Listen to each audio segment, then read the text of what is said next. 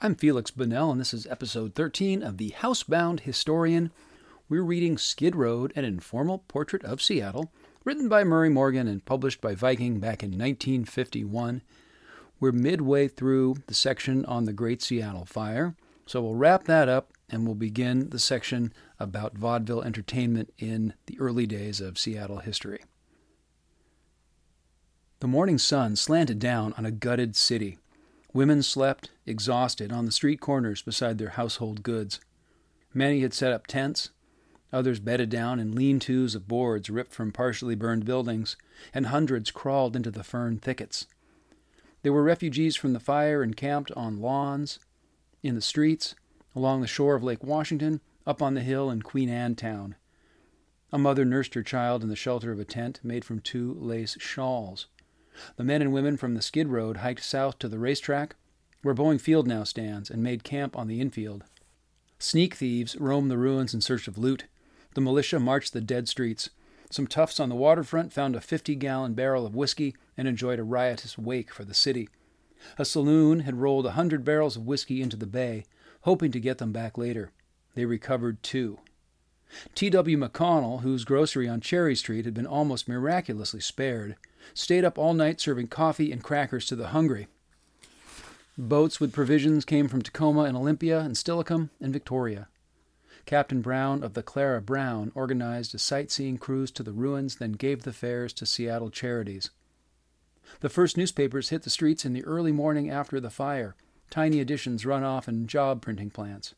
They carried headlines that read, "A Sea of Fire, Seattle in Ashes, Tomb-like Ruins 'neath a Great Red Cloud."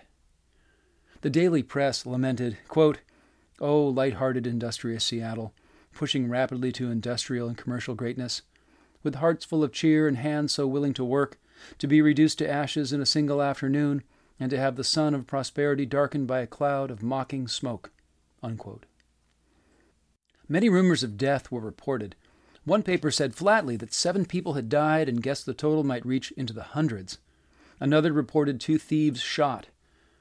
Several papers said a volunteer fireman had fallen 2 stories into the center of the flaming Boyd building. But no paper had a confirmed story of anyone's being killed either that first morning or later.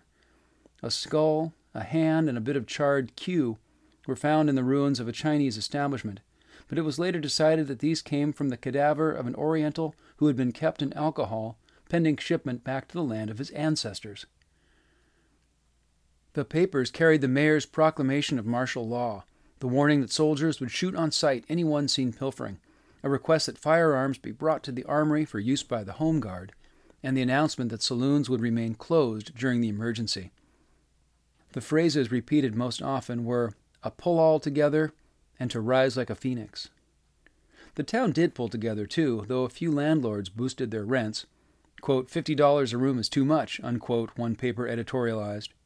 And some Teamsters, perhaps regretting the money they had turned down during the excitement, doubled their charges, a practice all the newspapers deplored. But for the most part, Seattle was proud of its own reaction to disaster. When someone at a public meeting suggested that the $576 Seattle citizens had raised before the fire to send to those made homeless by the Johnstown flood be used locally, the suggestion was shouted down. The money had been given for Johnstown, and it would go to Johnstown. In Saturday's papers were the first announcements of new locations for businesses. Merchants operated from tents. When John Court, a 28-year-old Irishman from New York City who had come to Seattle in 1887, reopened his Standard Theater under canvas, the routine that brought down the house was one in which the straight man asked, quote, "How's business?" And the comic replied, quote, "Intense." There's a footnote here. Half a century later, a trio of veterans known as the 3 GIs used the same gag in advertising their war surplus stores, which were also intense. It was still good for laughs. And business was intense. 5,000 men had lost their jobs as a direct result of the fire, but there was work for everyone rebuilding the town. A brick town. No more fires. Some of the newspapers suggested that the area south of Yesler, the Skid Road, should again be the business heart of the new Seattle. It had the advantage of being fairly flat. Quote, "Never again need this section be used for despicable purposes," unquote, declared the Post-Intelligencer. But one by one, owners announced plans to rebuild their establishments on the sites they had previously occupied, and brothel keepers and gamblers felt the same way. When the first of the new brick stores opened north of Yesler Way 4 months after the fire, several brothels had been back in business for weeks in wooden shacks on the skid road. Some girls worked in tents, but even south of Yesler, most of the new buildings were of brick. It takes many men to make a masonry town. Seattle gained more than it lost by the fire. When the fire started, Seattle's population was estimated at 31,000. When census takers counted the population in 1890, less than a year after the fire, they found that Seattle had 37,000 inhabitants. And this is part 3. It's called John Considine and the Box Houses, 1893 to 1910. On the evening of the last Thursday in December 1897, a large man wearing a brown derby, a gray rain cape and white gloves, and leading a brindle bulldog on a silver chain, strolled through the rain down 2nd Avenue South, gravely declining the invitations of streetwalkers and, on occasion, raising his cane in salute to a friend. He paused for a moment at the corner of 2nd Avenue and Washington to watch the men going down the steps into the People's Theater. Even on a miserable midwinter night, the place was drawing well. Young sports out on the town, loggers in for the holidays, businessmen, and most of all, lonesome Easterners waiting for ships bound for Alaska. The big man watched thoughtfully, then went to the head of the steps. He frowned at a black and gold sign that read, quote, People's Theater, Moses Goldsmith, Proprietor, unquote. Nailed to the wall was a blackboard on which had been written in crayon, quote, See Lady Osmina change clothes in total darkness in a lion cage, unquote. He went down the steps, paid 50 cents for a seat near the stage, ordered a glass of, quote, water, plain, unadorned water, unquote, from an amazed waitress, and turned his attention to the crowd. The place was full. The bar, which stretched along one wall, was crowded. 3 bartenders were kept busy. Nearly every table was occupied. Women with painted cheeks and skirts nearly up to their knees roamed the room, smiling at patrons. From time to time the girls went to the stage and sang a loud song or danced an awkward dance.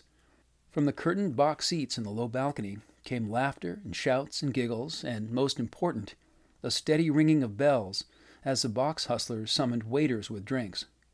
The place was a gold mine, John Considine decided, a real gold mine. He'd have to get it back. It had taken a long time for anyone to make much money on culture, even popular culture, in Seattle. In the early days, the phrenologists and the minstrels, the genuine Atlantic seaboard celebrities and the temperance lecturers, the circuses, including the startlingest wonder of the 19th century, and the Swiss bell ringers infrequently came and swiftly went, usually leaving the editor of Seattle's Weekly the task of apologizing for indifferent attendance. The excuses ranged from unseasonable weather to bad roads, and sometimes the lack of quality or sobriety in the performers. The town was 12 years old when Edith Mitchell, whom the Washington Gazette described as, quote, an actress of noted ability and favorable celebrity, unquote, found herself stranded on the Sound while waiting passage to the Sandwich Islands and staged the first professional performance in Seattle. The audience that assembled in the little hall above Charles Plummer's store to hear, quote, personations of characters from Shakespeare and other great poets, unquote, was, the Gazette averred, small but appreciative. Not so the group that assembled later that same year, 1864, to hear a series of talks on physiology, phrenology, and medicines in Yesler's cookhouse. The Gazette explained that, quote, those whose minds are too much occupied with old prejudices and established error are generally uneasy and disturbed by his teachings, but such has been the way of old fogies in all ages, unquote. As a matter of fact, phrenologists seem to have been among the most frequent of the lecturers to appear during Seattle's salad years. They were invariably popular with the press, perhaps because they advertised. The following ad, an editor's notice, appeared in the Territorial Dispatch for July 24th, 1871.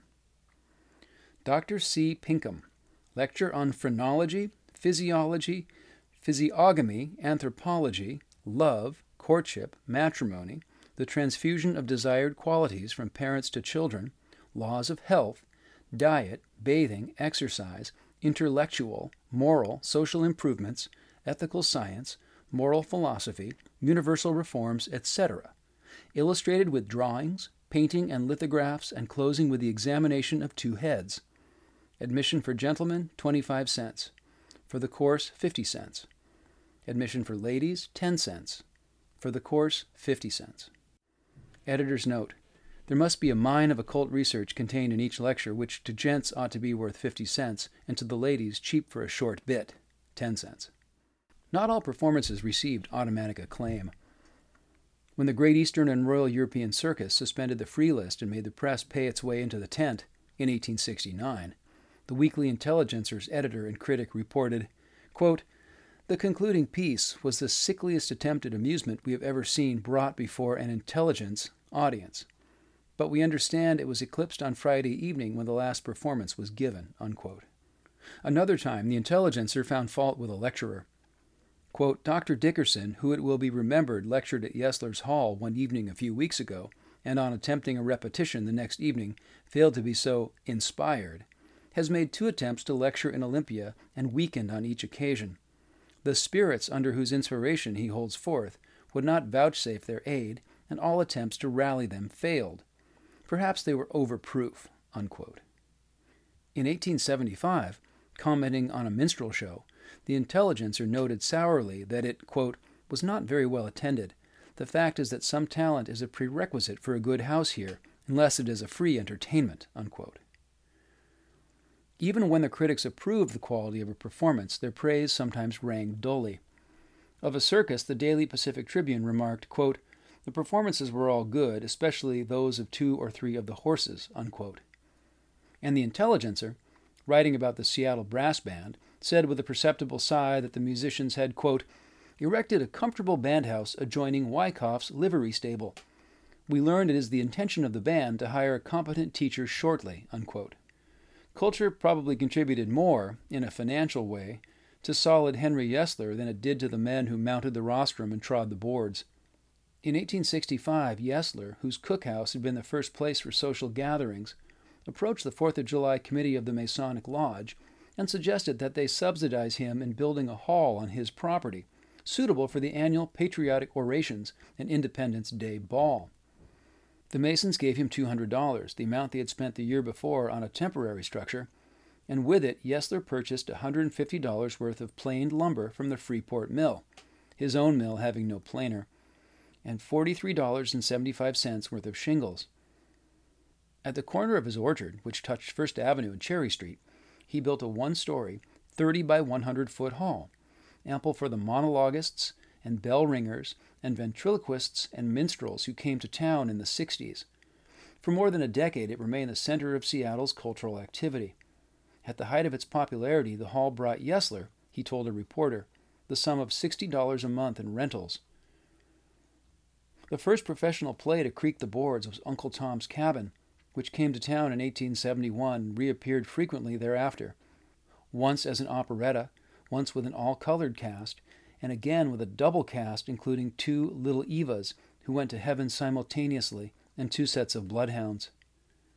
The most elaborate repertoire offered by any visiting company in the early days was that of the Fannie Morgan Phelps Dramatic Company, which in 1875 introduced to Seattle 6 plays: Rip Van Winkle, The Lady of Lyons, Rosedale, The Ticket of Leave Man, The Taming of the Shrew, and The Gilded Age, besides giving devotees 2 more chances to suffer with Uncle Tom. The reception of these visitors, though not financially overwhelming, was warm enough to inspire the organization of a Northwest troupe, the John Jack Theatrical Company, whose performances may not have been dramatically adequate, but which nonetheless had elements of interest. When Jack's players made their Seattle bow in East Lynne, they suffered a minor disaster, dully recorded by the Puget Sound Dispatch. Quote, "In the 3rd act, little Willie refused to pass in his checks in the conventional stage manner. Being frightened and unaccustomed to the business, the child couldn't see the utility of shuffling off the coil thusly, notwithstanding the desperate efforts of his heartbroken mother, Madame Vane, to make him lay down and die. Being unable to succeed, Mr. Jack was reluctantly obliged to ring down the curtain," unquote. The company struggled on. Jack took his troopers on the road. They left Walla Walla with a blessing of the local editor, who said, quote, "We hope they will have better houses than they had here," unquote. The company lost money in Lewiston and came to more grief in Victoria, were two of the performers who immorality, according to the press, quote, was almost sufficient to send them to the penitentiary, unquote, got drunk and refused to play their parts. In time, the troupe, bolstered by new and more sober thespians, returned to Seattle with a play tailored to their peculiar talents, Captain Jack, or A Life on the Border. Of this effort, the Dispatch declared, quote, it is of the dime novel melodrama description and consisted of 4 abductions, 1 attempted poisoning, 2 Bowie knife combats, 1 chloroforming, and 24 homicides, and from the beginning to the end there was a running fire of revolvers till persons on the outside supposed Chinese New Year's had broken loose again. Verily it must be seen to be appreciated, unquote. Jack went broke, but the town was growing. During the 80s there was a large enough potential audience to draw bigger names. Opera companies came, and violinists and sopranos, and a man who had, quote, trained a cat to perform the marvelous feat of picking up a soda water bottle and carrying it off the stage, unquote. Also heavyweight champions, on whom the legislature looked with disfavor. Boxing was barred by law. Only members of private clubs might legally spar among themselves, a provision that led fighters from distant points to join private clubs immediately upon their arrival in Seattle. A more ingenious evasion of the law was the creation of a play in which a celebrated pugilist acted the part of the hero and in the final act clashed with a local heavy. John L. Sullivan, Jim Corbett, Bob Fitzsimmons, and Jim Jeffries, the championship dynasty of the 90s, all appeared in Seattle in plays suited to their abilities. "See Fitz," commanded an ad in the Argus when Ruby Bob Fitzsimmons came to town in The Honest Blacksmith. Quote, spar 3 rounds, make a horseshoe, punch the bag, shoe a horse, sing a funny song, unquote. None of the heavy-handed actors, not even Gentleman Jim Corbett, threatened to replace professional thespians in parts not calling for a display of the old 1-2, but it was seldom that anyone had the temerity to object to their performances. Eugene Elliott, an authority on early-day entertainment in Seattle, tells a story he fears is apocryphal about the great John L's acting. And there's a footnote. The story is from Eugene Elliott's lively monograph, A History of Variety Vaudeville in Seattle, published by University of Washington Press in 1944, and it's quoted with the permission of the author and publisher. At a critical moment in the second act, the Boston Strong Boys strode on stage and announced, "I'll save you, mutta." From the gallery came a shout, "Save her? You can't even pronounce her." The champion stepped to the footlights. "Who said that?" No answer. He pulled his coat back onto his broad shoulders, returned to the wings, and made a second entrance. "I'll save you, mutta," he bellowed. He paused and looked into the audience. Silence. With the smile of a champion, he clasped his hands over his head, shook hands with the crowd, and amid a burst of applause, returned to the chore at hand. And we'll stop right there. That's the end of episode 13 of The Housebound Historian. We're reading Skid Road by Murray Morgan, published in 1951 by Viking. Join me for the next episode. I'm Felix Bunnell.